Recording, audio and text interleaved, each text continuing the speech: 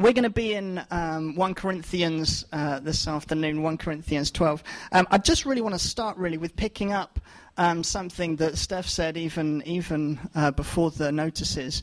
And actually, Steph didn't know the ins and outs, the details of what I was going to be talking about. But actually, I just want to kind of reiterate that call to the singers. Singers, you have a fantastic gift. And I think very often you don't understand how much it can impact and how much it can pierce hearts, and it can elevate and lift those of us that don't particularly have a fantastic voice. I can sing, but I'm not gifted at singing.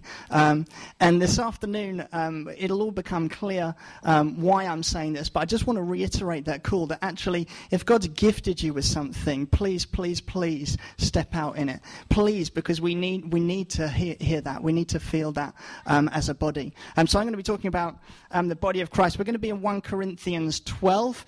If you want to turn there in your Bibles, the words aren't going to come up behind me.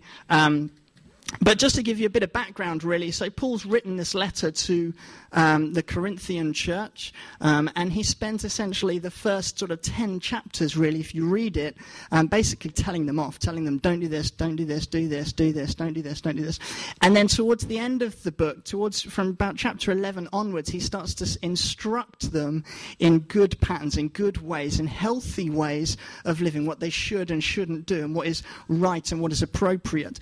And in the previous couple of chapters, he's looked at head coverings, he's looked at communion, so the breaking of bread and the drinking of the wine, and he's looked at spiritual gifts. And now where we're going to jump in at the body of Christ. So what we need to remember is that we've come off the back of spiritual gifts, and how as a body we then work that out amongst ourselves, how we then bring our gifts, or the gifts that God's given us, into the body, and how we use them. Hence, it all starts to make sense when you start looking at singers and the impact that they have across the church. And it's not just singers.